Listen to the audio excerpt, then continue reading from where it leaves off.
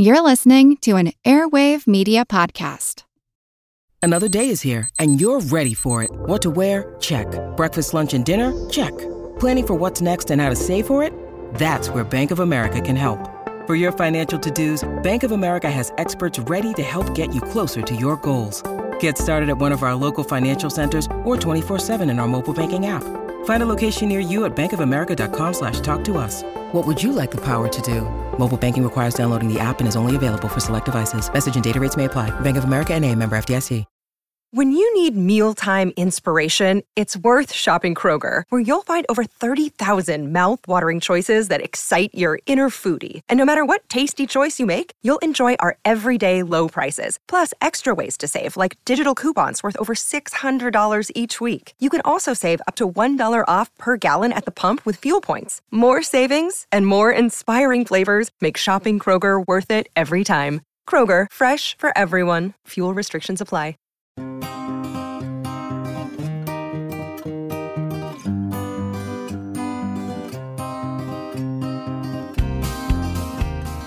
I was standing in my yard in 1957 when a faint point of light streaked across the sky.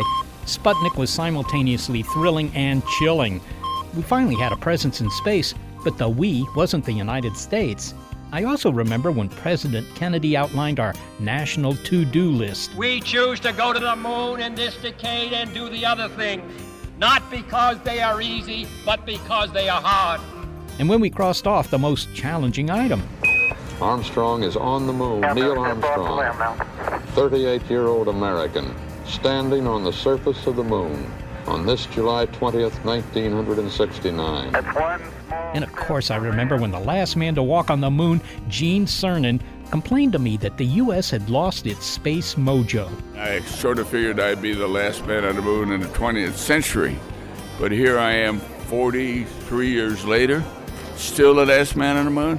Give me a break. He'd be happy to learn that eyes are once again on this piece of pockmarked real estate. Only the race to the moon 2.0 is not so much about who's planning to go, but who's not. Lunar traffic jam. I'm Seth Shostak. I'm Molly Bentley. Welcome to Big Picture Science, produced at the SETI Institute, where researchers investigate the nature and origin of life. In Big Picture Science, we give you the wide-angle view on science and technology. The Lunar X Prize came and went without a winner. But the race to the moon is still on. Private companies are revving their rockets, even without cash incentive, and some new players in the game are warming up their launch pads. But can anyone's vision for the moon's future top that of a new science fiction novel? It's a standoff of imagination in this episode, High Moon.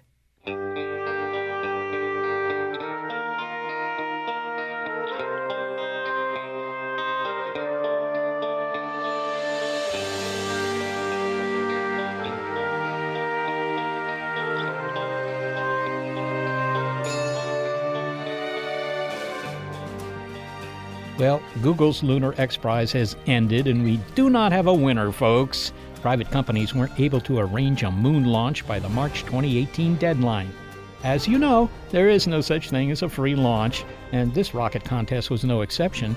The company with a successful moonshot would have lined its pockets with 30 million buckaroonies. As it is, the money presumably continues to collect interest for Google. But our interest is looking up because the race to the moon is not over. Far from it. The number of companies and nations interested in orbiting its rugged landscape or landing on its dusty regolith is sheer lunacy. You'll find out who these competitors are and their motivation to commit to an Apollo redux. But first, we hope everybody has their seat restraints on, because we have some news. One man, it seems, has beat them all. He's on the moon now. I'm Andy Weir, and I'm an author. We rely on science fiction to boldly take us to where engineers and financiers plan on going, once they've solved the technical and budgetary challenges of doing so, while companies and nations are reprising their last moonshots, going back to the drawing board, or sitting in planning meetings. Science fiction writer Andy Weir not only has boots on the ground, but roots on the ground, a vibrant lunar colony described in his latest novel, Artemis. Andy Weir's first novel, The Martian, was an action-adventure. An Apollo mission meets Robinson Crusoe as astronaut Mark Watney accidentally abandoned on the red planet by his crew, grows potatoes and sciences the heck out of his predicament 34 million miles or so away from home. The scene for Andy Weir's latest space adventure, set only 240,000 miles from Earth, is a fully functional lunar base, Artemis, that is thriving thanks to economy based in industry and tourism. Visitors frequent lunar hotels and casinos, while Artemis city folk live in income-segregated housing. Some things do not change. The protagonist in Artemis, however, is a heroine this time, named Jazz Bashira. Science fiction has always led the way in shaping our future, and sometimes it actually gets it right. The movie Total Recall, for example, anticipated autonomous vehicles. So while we patiently wait for the next real moon adventure, we can use the fictional Artemis to imagine what a continuous human presence on our natural satellite might be like. Readers of The Martian know that its author was famously finicky with facts, always trying to get the science right. A self-professed space nerd, Andy Weir also did his homework for Artemis, but still allowed himself to take imaginative leaps for humankind. Okay, I have to ask you, Andy. You know, historically, planetary exploration begins with the moon before attempting a mission to Mars. You did it the other way round. Any reason you chose the moon as number 2?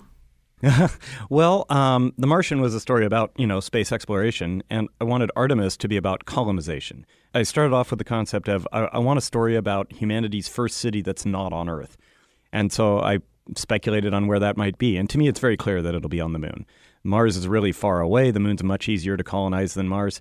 And the moon has materials that you can make use of that are there, as opposed to, for instance, low Earth orbit. If you want to make a city in orbit, then you'd have to transport literally every gram of mass that the city is made of up to orbit. But on the moon, you have materials you can use. All right, you said right there that the moon is an easier place to colonize than Mars. You know, that isn't so obvious to me. I mean, the moon is kind of short on things like, air and water and a lot of things.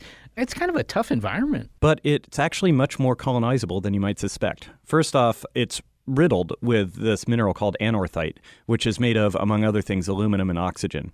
So if you smelt that, you have metal to build your moon cities and air to fill it with. So it's true, the moon doesn't have an atmosphere, but it has a huge amount of oxygen. Okay, but you've got to get it loose from the rock. Yeah, you have to smelt it, and that takes an enormous amount of power. And Artemis is powered by nuclear power plants. Why not just endless fields of solar collectors? You would need literally almost endless fields of solar collectors. You would need so much mass in solar collectors to get the kind of energy necessary for aluminum smelting that it would be easier just to send the aluminum. While The Martian was a man, Matt Damon, I believe his name was. Right? Yeah, well, yes. Your hero in Artemis is a young woman, Jazz. Was that a more difficult challenge for you in terms of character development? Yeah, it absolutely. Well, not character development, but just kind of outlook and attitude. Now, Jazz is sort of a tomboyish, and she grew up in a rough and tumble city. I mean, it's a frontier town. It's not like a crime-riddled city, but it's still a frontier town. And so her culture and her belief systems and stuff are all from a culture that I made up. So by definition, I'm right on that. But still, no matter how equal we are intellectually, men and women see things a little differently. They approach problem solving a little differently. And I have no inherent knowledge of that. I've never been a woman. And so I did the only thing I could do, which is subject matter expert. I gave the manuscript to every woman in my circle of trust, every woman who I could trust not to throw it up on the Pirate Bay or something like that, right? And I got all their feedback, and I made changes accordingly. She still comes off as kind of male, maybe because as a character, she is pretty immature for her age, but that was deliberate. I see. Okay, so you did pass this by women. I was going to ask you absolutely. that because, all right. And I made changes accordingly. Now, she doesn't have a professional occupation. She isn't a brain surgeon on the moon or anything like that, but she is clearly bright. And I think that that's essential for you, Andy, because unlike in the movies where the heroes often win by physical force, in your books, they think. Or, as The Martian said, I'm going to have to science something out of this.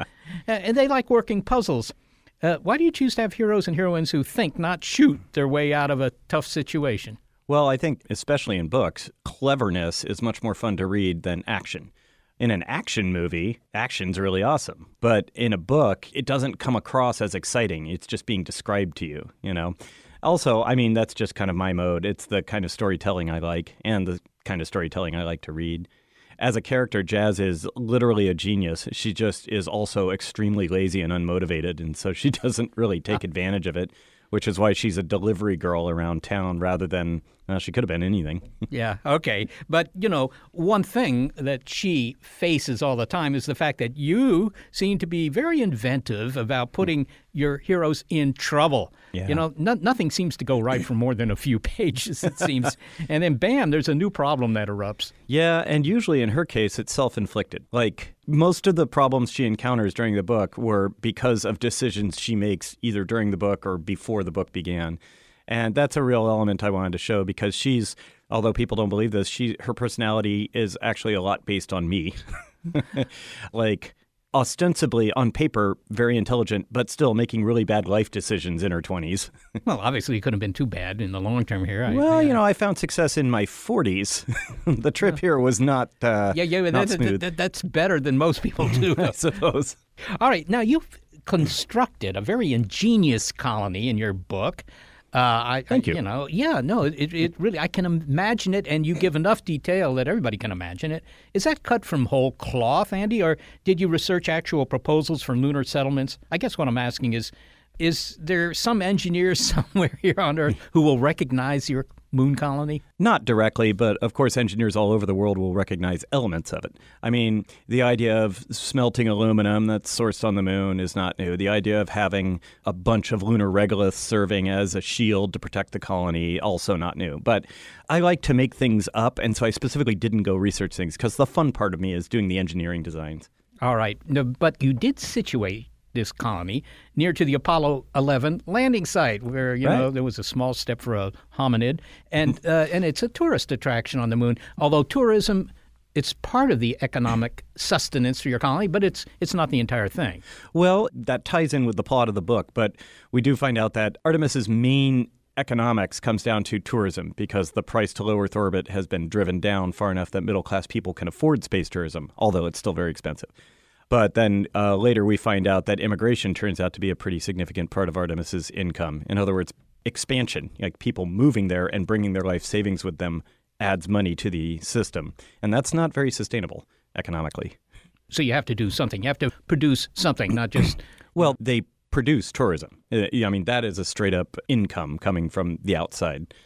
Right, but they don't make little models of a crater with a thermometer glued onto the side to sell to the tourists. Right. Okay. Now, when we think about colonies on the moon or Mars, I tend to think of those things that you see in artists' renditions, sparkling habitats, smiling spacesuited astronauts strolling across the landscape. We don't generally picture, bars or mob activity or ghettos. Yet you've got them all in Artemis. Were you striving for realism here, or do you just have a dark side? I was striving for realism. I think that, people are the same all over. And if you look at any city throughout any period of history in any culture, you'll find they have a lot of things in common. I modeled Artemis after Caribbean resort towns because that's basically what it is. It's a resort town. And so you'll see that in Caribbean resort towns where there's the glitzy tourist area and then the not so awesome areas where the residents live. And so it's the same thing. It's the same economic system. But there's something else that's intriguing about this place is that it's not an American project. It's not a European project. It's not Chinese. It's not Japanese. In fact, it's an effort coming from a rather unexpected quarter, namely Kenya. Although you make the point that maybe that's not so unusual, why is Kenya a natural place to locate a spaceport for launching people to and from the moon? Yeah, so I'm a big space dork, of course, and I've met with lots of private and public space agency folks, and I've learned that pretty much all of them agree the main impediment to commercial space travel right now is no longer technology, it's policy. There's a group called Moon Express that wants to put a little probe on the moon, and they keep running into problems with all these federal laws and stuff related to probes, and it's just a huge hindrance to them. And I thought a country could compete for commercial space travel by just having favorable laws. Like, hey, you know what? File a flight plan so we don't crash planes into it, and that's all you need to do. And so in my fictional world, Kenya does that.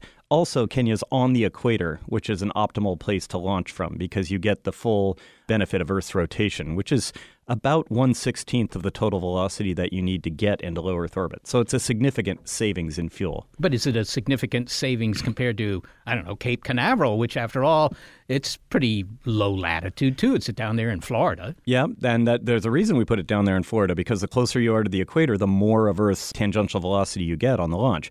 But, Cape Canaveral is, I want to say it's at 20-something degrees latitude. Yeah. Kenya's launch complex, the Kenya Space Corporation launch complex, which is fictional, it's in the book, is at 0. You don't shy away from including technical information as well. There's a line that reads, I checked the core's index of refraction. It's 1.458, a little higher than fiber optics usually are. You have this kind of technical color in the story. Sure. I always want everything to be as accurate to physics as possible. It's actually a really useful technique for the lazy writer because physics is very good at being internally consistent. You don't have to make up new stuff. You can just do some math to find out what happens. It writes itself. Yeah. I'm not exactly sure what year the action is in your lunar literary effort, but I would guess it's maybe on the order of 50 years from now, something like that. It's actually 2084 is when it takes place. And in this, I think it's similar to The Martian, which was also set in the relatively near future within this century, when humanity is first trying to live on another world.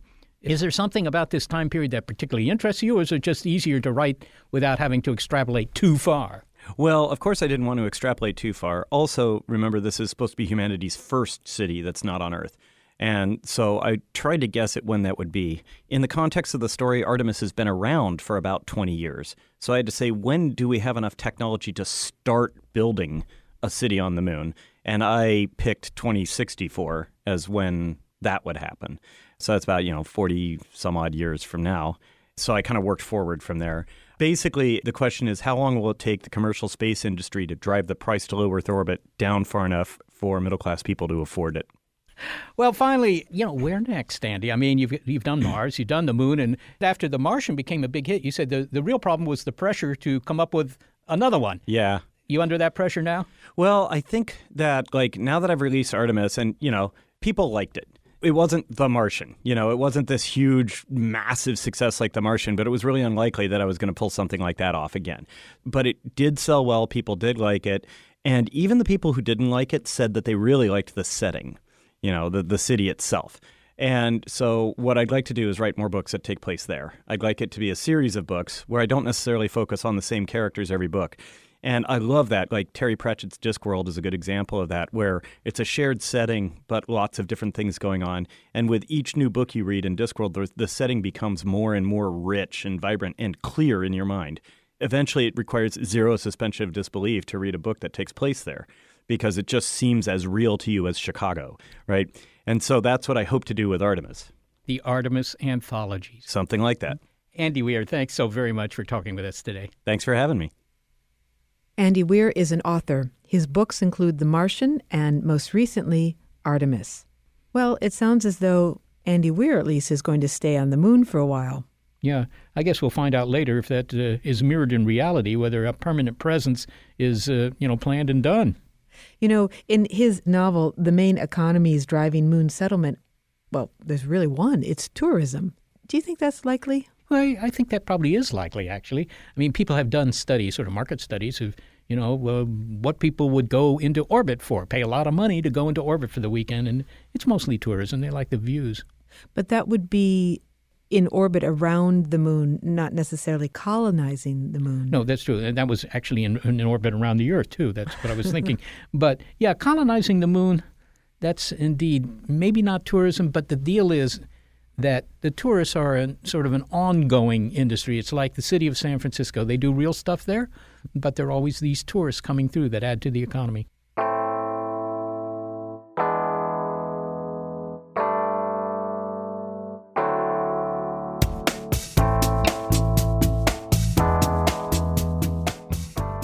The original moonshot had two players, the U.S. and the Soviet Union. Thereafter, the Space Club grew, but it still has a way to go. I saw a documentary about the moon, and they talked about the different organizations on the moon. They talked about the American section, they talked about the Russian, Chinese, Brazilian, Indian, and they never mentioned Africa section. Why that documentary will need updating. the creation of an African space agency, and what science fiction got right about launching from Kenya. Next. It's High Moon on Big Picture Science.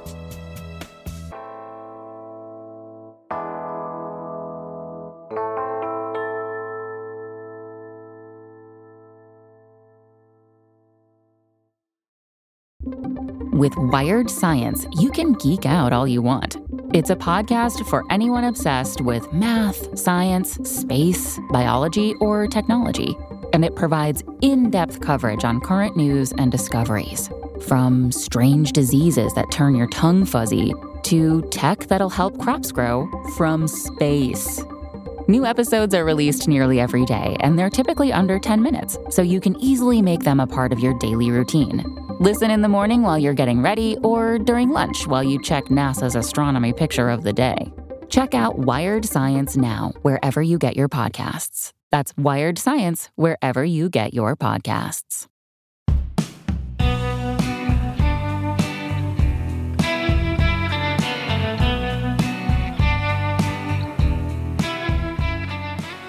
The Space Club was once pretty cramped with only 2 members, the United States and the Soviet Union. Yet these countries didn't have exclusive rights to lunar ambitions. At the height of the Cold War, a Zambian ex-school teacher named Edward Mukuka Nicoloso wanted to beat the Americans and Soviets in the space race. He created and became director of the Zambian space program. It trained astronauts on an abandoned farm. The Zambian space program didn't get off the ground, but it has been immortalized as more than folly. It was symbolic of national pride and technical ambition. And the name Afronaut, coined by Mr. Nicoloso, recently inspired a short film. And now decreasing costs have caught up with the space ambitions of the African continent. My name is Alan Herbert. I'm Vice President of Business Development and Strategy for NanoRacks, and I handle special projects in Africa and the Middle East. In his March 2018 article in Space Ref called Africa, the Black Panther Will Take Us into Outer Space, Mr. Herbert references the technically advanced nation Wakanda in the science fiction film Black Panther to make the point that Africa's technological leadership is not all fiction. Incubation centers are popping up all over the continent, he said, with particular focus in space technology. African nations, like all nations, are finding ways to garner the benefits of space development. The Space Club is going to need a bigger clubhouse. Mr. Herbert's company, NanoRacks, develops products and services of commercial utility in space, such as a deployment system for small satellites known as CubeSats. Smaller, lighter, and cheaper are the characteristics of new space technologies, which allow emerging nations to play catch-up. But more than that, they are behind the formation of, or strengthening of, African space agencies in Algeria, Ghana, Nigeria, South Africa, Egypt, and Kenya.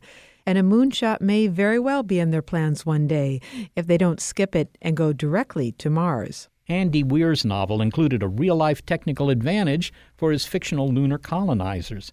They were launched from Earth from a location near the equator. But that idea, been there, done that, says Mr. Herbert.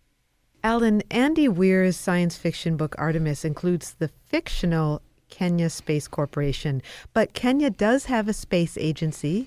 At least it's in the process of creating one. Yes, as of 2017, the Kenya Space Agency is its name. What is the status of the space agency, and why was its creation a goal for the country? Well, the status right now, it's not there yet. They're hoping to have it this year because, they just had an election, but they hope to have the Kenya Space Agency by June this year.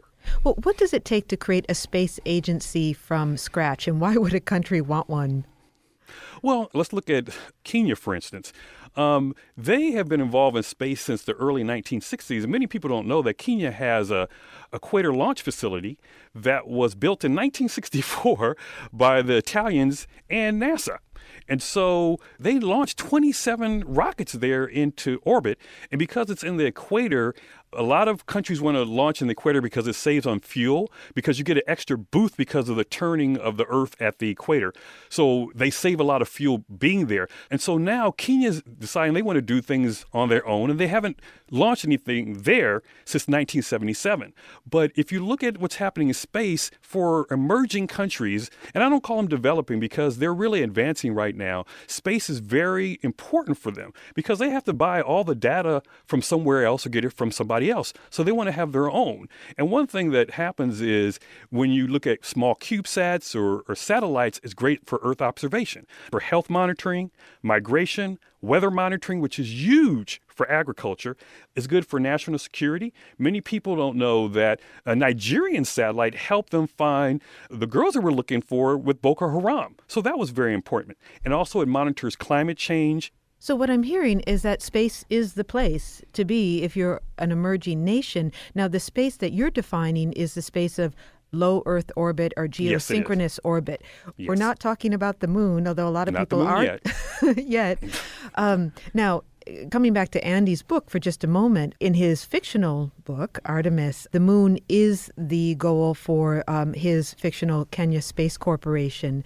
Are there any African nations that have their sights on the moon? Well, I think they will participate. They're trying to go at steps. I think that the U.S. sometimes we go straight to the moon and then we don't go for 50 years. I think they really look at their steps. They're looking at low Earth orbit and collaborating with everybody. But I think that countries such as Nigeria, South Africa, and even Kenya, Algeria, and Egypt, who have huge satellite programs and are looking to really work with other countries, I think you'll find that they will start participating in the moon programs of China, Russia, and the United States.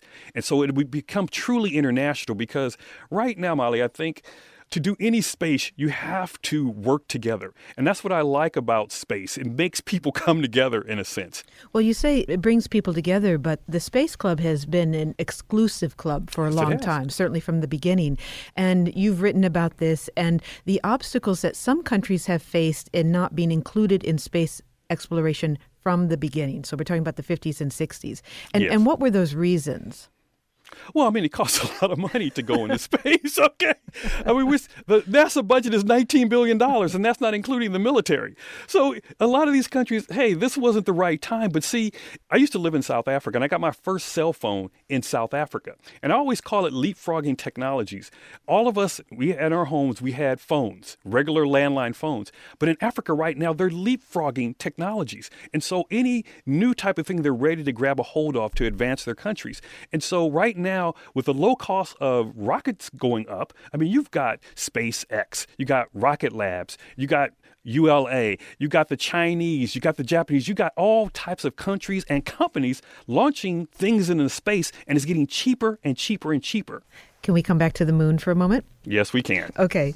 When we talk about setting your sights on the moon and dreaming about lunar launches, in 1964, the United States and the Soviet Union were not the only ones looking to our lovely satellite.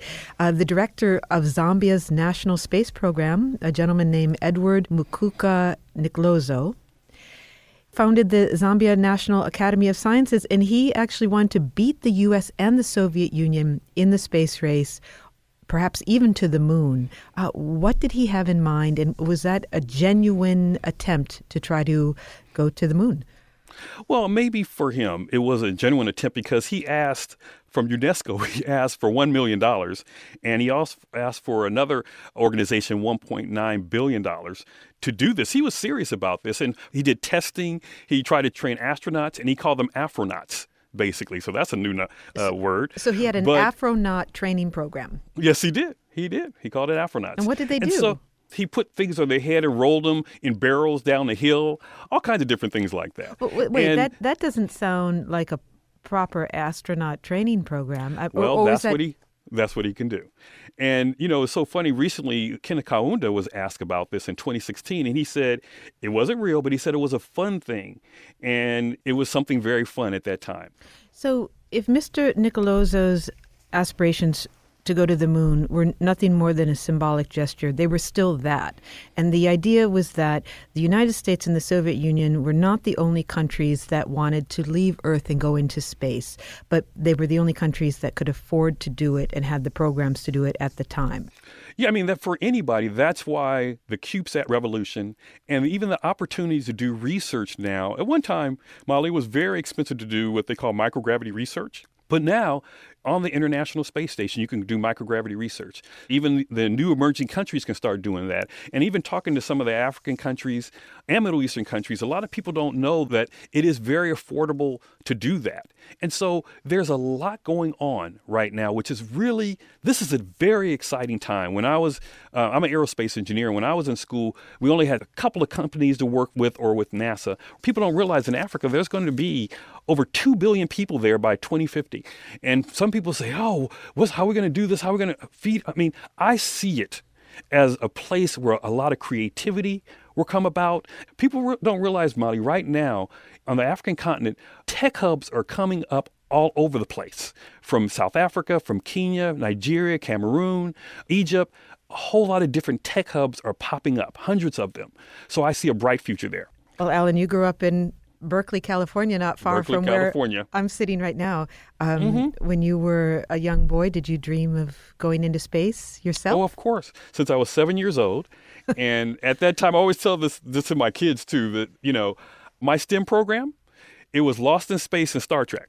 That was about it, because there was no really push, especially for minority kids. I grew up in a single parent family, and there was no, for minorities at that time, there wasn't really a push like there is now. And so I dreamed I wanted to be an astronaut. That was my dream. I went to the University of Southern California, and I wanted to be an astronaut. I didn't make it, but now I have the opportunity to help others to go into space and do the things that I dream of. Now, you write that the African Union is exploring the idea of creating an African space agency. Yeah. Now, there are a number of space agencies in Africa that are created by the nations themselves. What are the goals of an African space agency, and how would they be different from those held by the individual nations?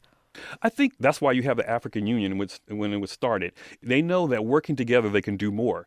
And right now, in 2011, they did a study to start an African space agency. They've already set out certain centers for space research, where they have South Africa as a center for CubeSat, Nigeria and some of the countries there for space research.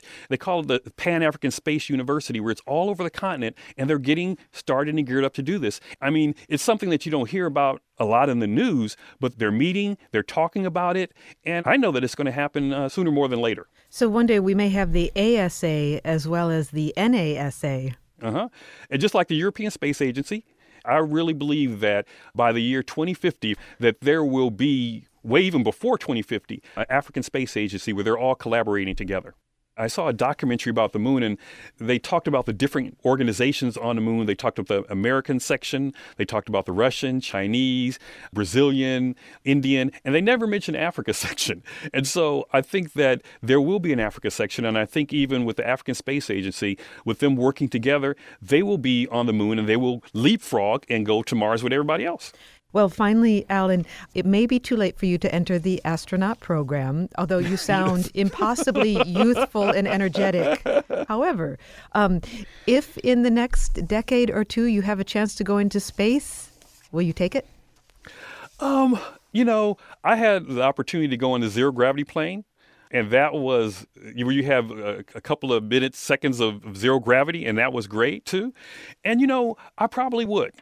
I would have, my wife would look at me crazy, but it is something that I would like to do. But I really want to encourage young people who really haven't had that opportunity to say, hey, here's an opportunity to start a business, to start a space business, to go into space, to really be involved no matter where you come from, no matter what country you come from. It is open for everyone. And that's what my real goal is, to make space open for everyone and to make it a place where millions of people can work and live. And it's for everybody. It's not just for a select few.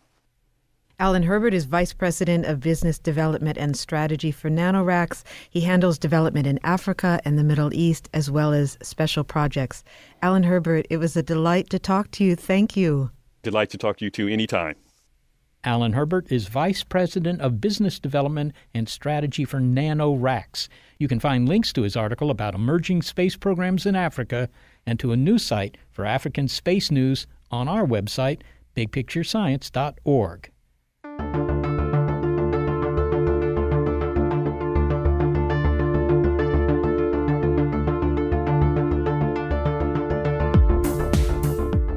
Coming up, some people are getting positively giddy about a return to the moon. It's on everybody's crater craving list. I like to say the whole world is going back to the moon. This place is super interesting, always has been, and when we go back, we're going to be doing it together with other countries and other companies and with new technologies, and wow, it couldn't be more exciting.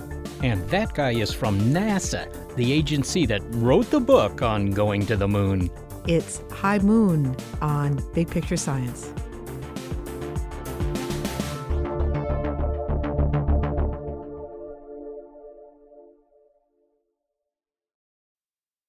From the latest in artificial intelligence to new apps and business upgrades, the tech industry is always changing and growing.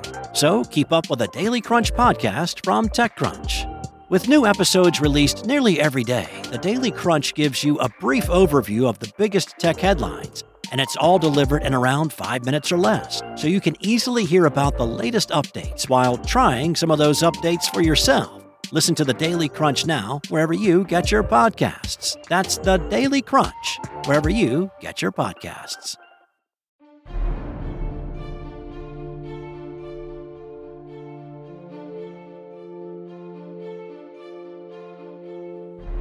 Let's remember that the moon did just fine by itself for 4.5 billion years.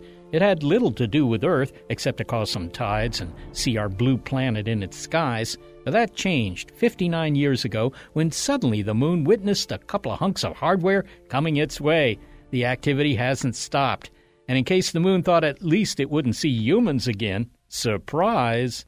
I am incredibly excited about the idea of putting boots on the moon again. My name is Greg Schmidt, and I am the Deputy Director as well as the Director of International Partnerships for the Solar System Exploration Research Virtual Institute, otherwise known as SSERVI at NASA Ames. Dr. Schmidt's institute used to be called the NASA Lunar Science Institute, otherwise known as LSI. Dr. Schmidt came to our studio to provide the rundown on the new moon players in town and the old, like the agency itself. NASA is still in the moon game. Its vision draws on emerging technologies to help humans live and work there. Imagine astronauts going to the moon and being able to look out and have augmented reality glasses that they're wearing telling them what kinds of rocks that they're seeing. Imagine sending machines out ahead and working autonomously to build via three-dimensional printing techniques that are maturing rapidly right now and using that lunar regolith to form structures. It sounds great. Perhaps the foundation for a lunar colony.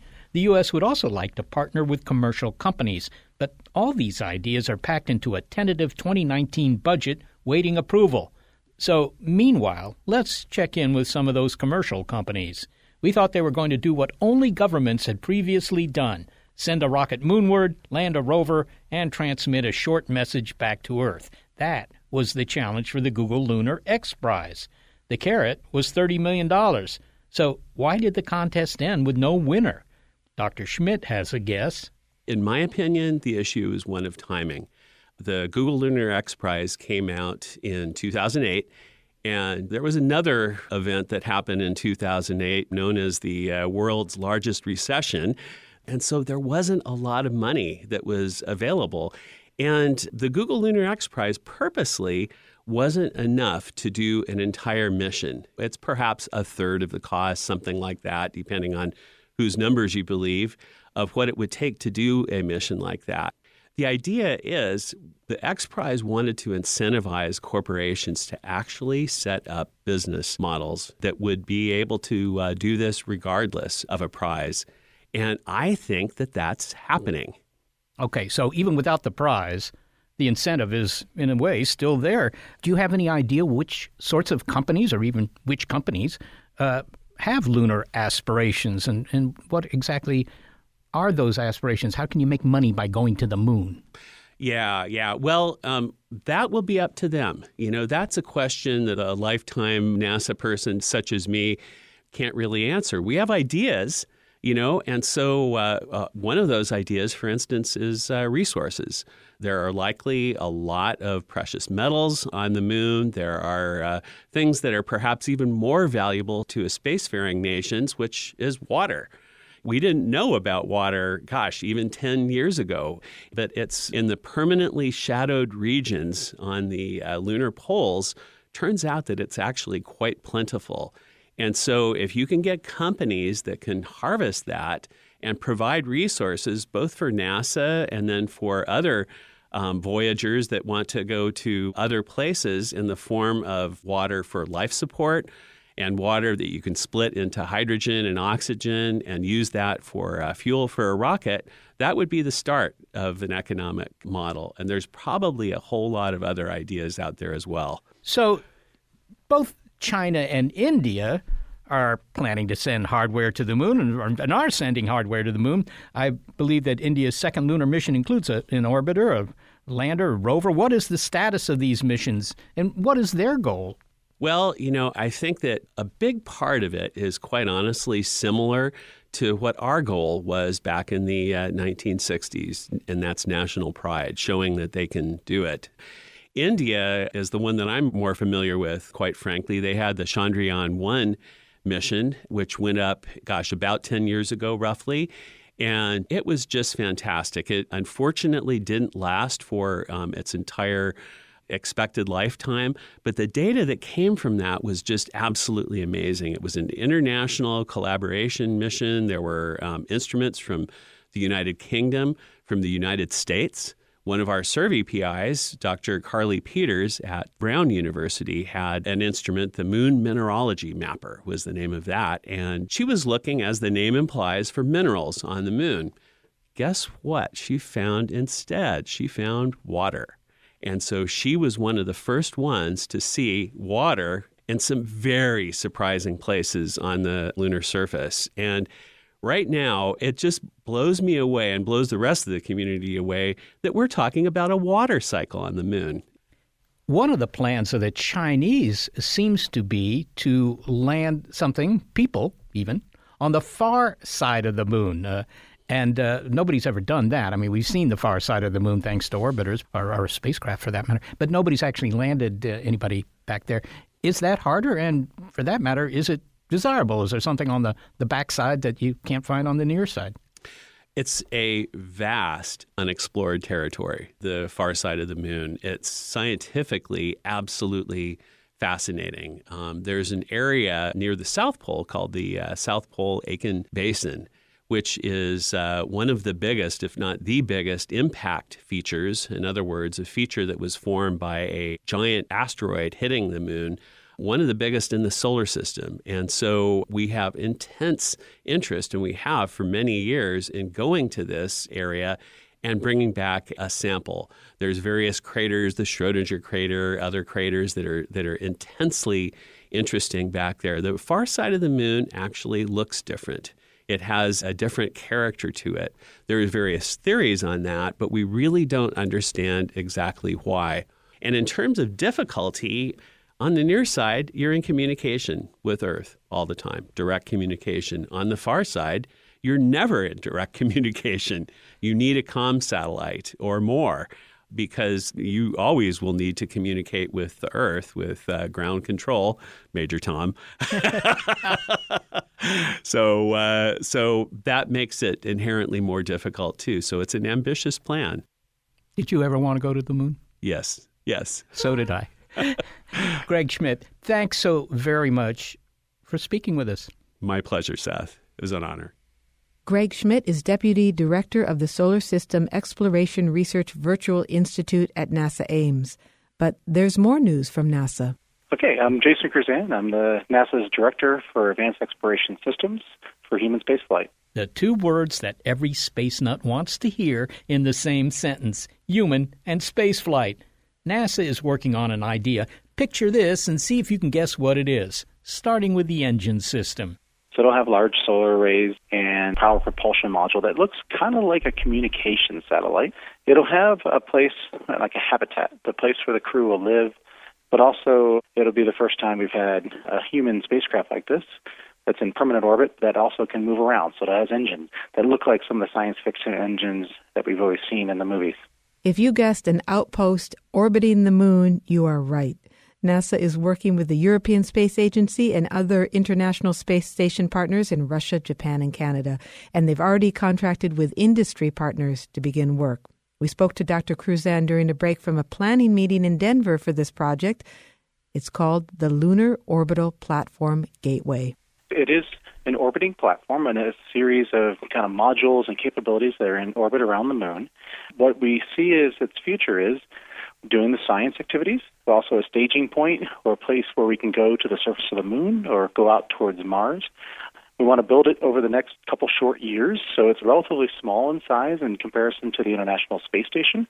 So it's not a station per se because it also has engines. Why put it around the moon? I mean, if we can put things in orbit around the Earth without too much trouble, it seems. I mean, what's the advantage of putting something in orbit around the moon unless you're, mostly interested in studying the moon? There's a couple of different reasons. One of them is, we do want to study the moon. The other challenge we have is gravity. So Earth's gravity well and the moon's gravity well. Putting things around the Earth, it takes quite a bit of resupply or propellants and such in order to keep it in orbit around Earth. Around the moon, the gravity well is considerably weaker, and we can actually put this kind of infrastructure out there, and it doesn't take as much to keep it where it's at. And then while we're moving it around, just in our space area around the moon, we can also then take other things like going landers to the surface of the moon or the spaceships that we want to take outwards towards Mars with humans. We also need kind of a place to park those when they're coming back from those kind of missions or when we're building them up to send them out for another trip. So it's kind of that gateway, that staging point for opening up the rest of the solar system. It's sort of like a base camp for, going up Mount Everest or something like that. Yeah. Okay. That's a very good parallel. There's a lot of parallels in history to the same thing. I guess that's true.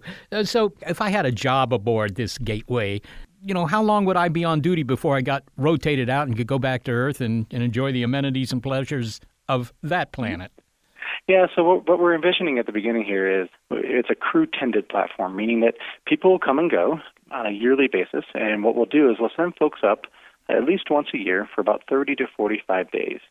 And they'll set up new science, they'll conduct research activities while they're there, and they'll also get it ready to run science when the crew is not there. And it is an international effort, right? Correct. You said that the scientists could go through an airlock and go down to the moon, presumably do some science there, maybe build a telescope on the far side of the moon. There are a lot of things you might want to do on the moon.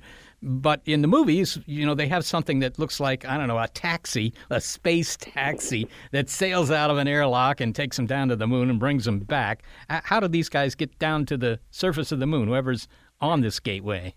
One of the ideas in the long term is we would build lunar lander capabilities, not quite like the Apollo landers, but something similar where you would be able to do a landing and then return from the surface of the moon back up to the gateway and stage out of that. That'll be kind of the next phase after we get the initial gateway going. In the near term, we'll do some robotic missions to the surface of the moon in order to understand more about the science, the potential resources that are on the moon, and how those resources could be put to use both by NASA and by commercial industry. Jason, you mentioned that this could be a jumping-off place, a base camp, as it were, for going to other places in the solar system, human exploration of, for example, Mars. People might wonder, well, what's the advantage of starting by the moon? That isn't very far in the direction of Mars, after all. Yeah, so there's a couple of different ways on how you build missions to go to Mars. You could very much just launch everything into a kind of a low Earth orbit or close to Earth, build that up, and then launch a crew and send yourself out to Mars and back. The challenge with that, though, is at the end of the day, we'll want to go again. So one of the things that we're thinking about and why we have the gateway is we need a staging point where the spaceship that goes to and from Mars goes out, conducts a mission to Mars, comes back, it's parked at the gateway, we refuel it, and we turn around and we go fly it again. Now, what about the science that's going to be done on the gateway? I mean, what science excites you? What science should excite me? It's interesting to listen in on all the different science aspects here. We have scientists that study the sun. They study the solar wind interaction with Earth and our magnetic sphere that we have here on Earth. There's other folks that look at origins of the universe and origins of the solar system, studying kind of the record that's on the surface of the moon to do that.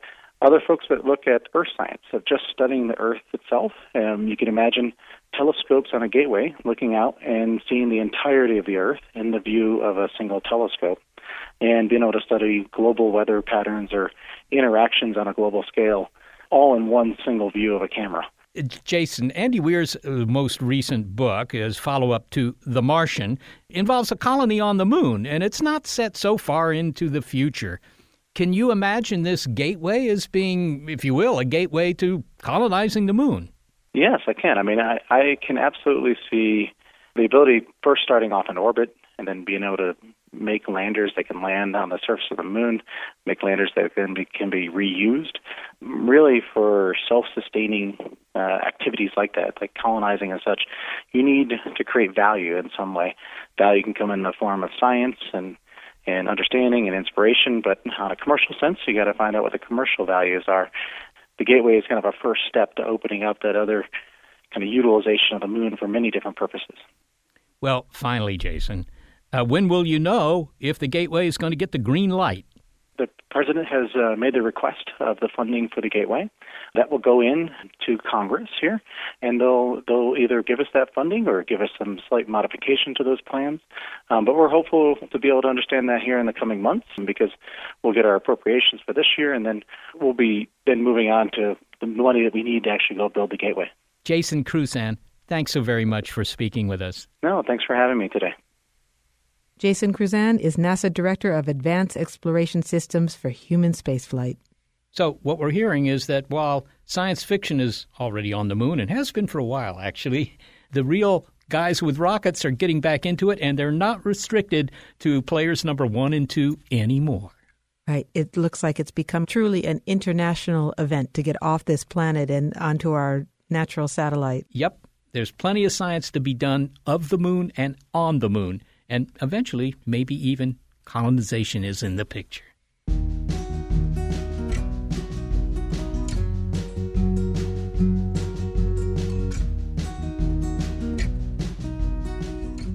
Well, thanks to the team who are motivated to get involved with Big Picture Science without any X, Y, or Z prize, Senior Producer Gary Niederhoff and Operations Manager Barbara Vance. Thanks also to financial support from Rena Shulsky-David and Sammy David, and to the William K. Bowes Jr. Foundation. Big Picture Science is produced at the SETI Institute, a nonprofit scientific and education organization whose scientists study the origin and nature of life. And a big thanks also to our listeners. Your ears have been attuned to Big Picture Science High Moon. If you'd like to hear more Big Picture Science episodes, well, you'll find them in our archive at bigpicturescience.org, and you can also find links there to our guests. And if you're a podcast listener but prefer listening to over-the-air radio because radio waves reach the moon but podcasts don't, check out the listing on our website of the more than 140 radio stations that carry the program. And if your local radio station is not on that list, consider letting them know you like the show. And if you never want to miss an episode, subscribe to BiPi-Sci, that's our nickname, on iTunes, Google Play, Stitcher, Spotify, and iHeartRadio. You can also find us on Facebook and Twitter. And to reach us directly with your comments, be sure to throw in some faint praise. Email it all to bigpicturescience@seti.org.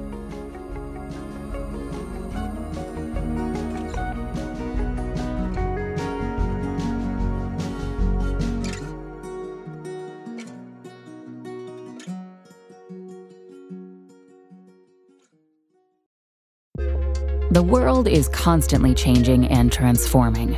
Cut through some of the noise with What's New with Wired, a podcast that goes in depth on the latest news and technology and culture. Their award-winning journalism will help you make sense of what's happening in the world. Listen to What's New with Wired wherever you get your podcasts. That's What's New with Wired wherever you get your podcasts.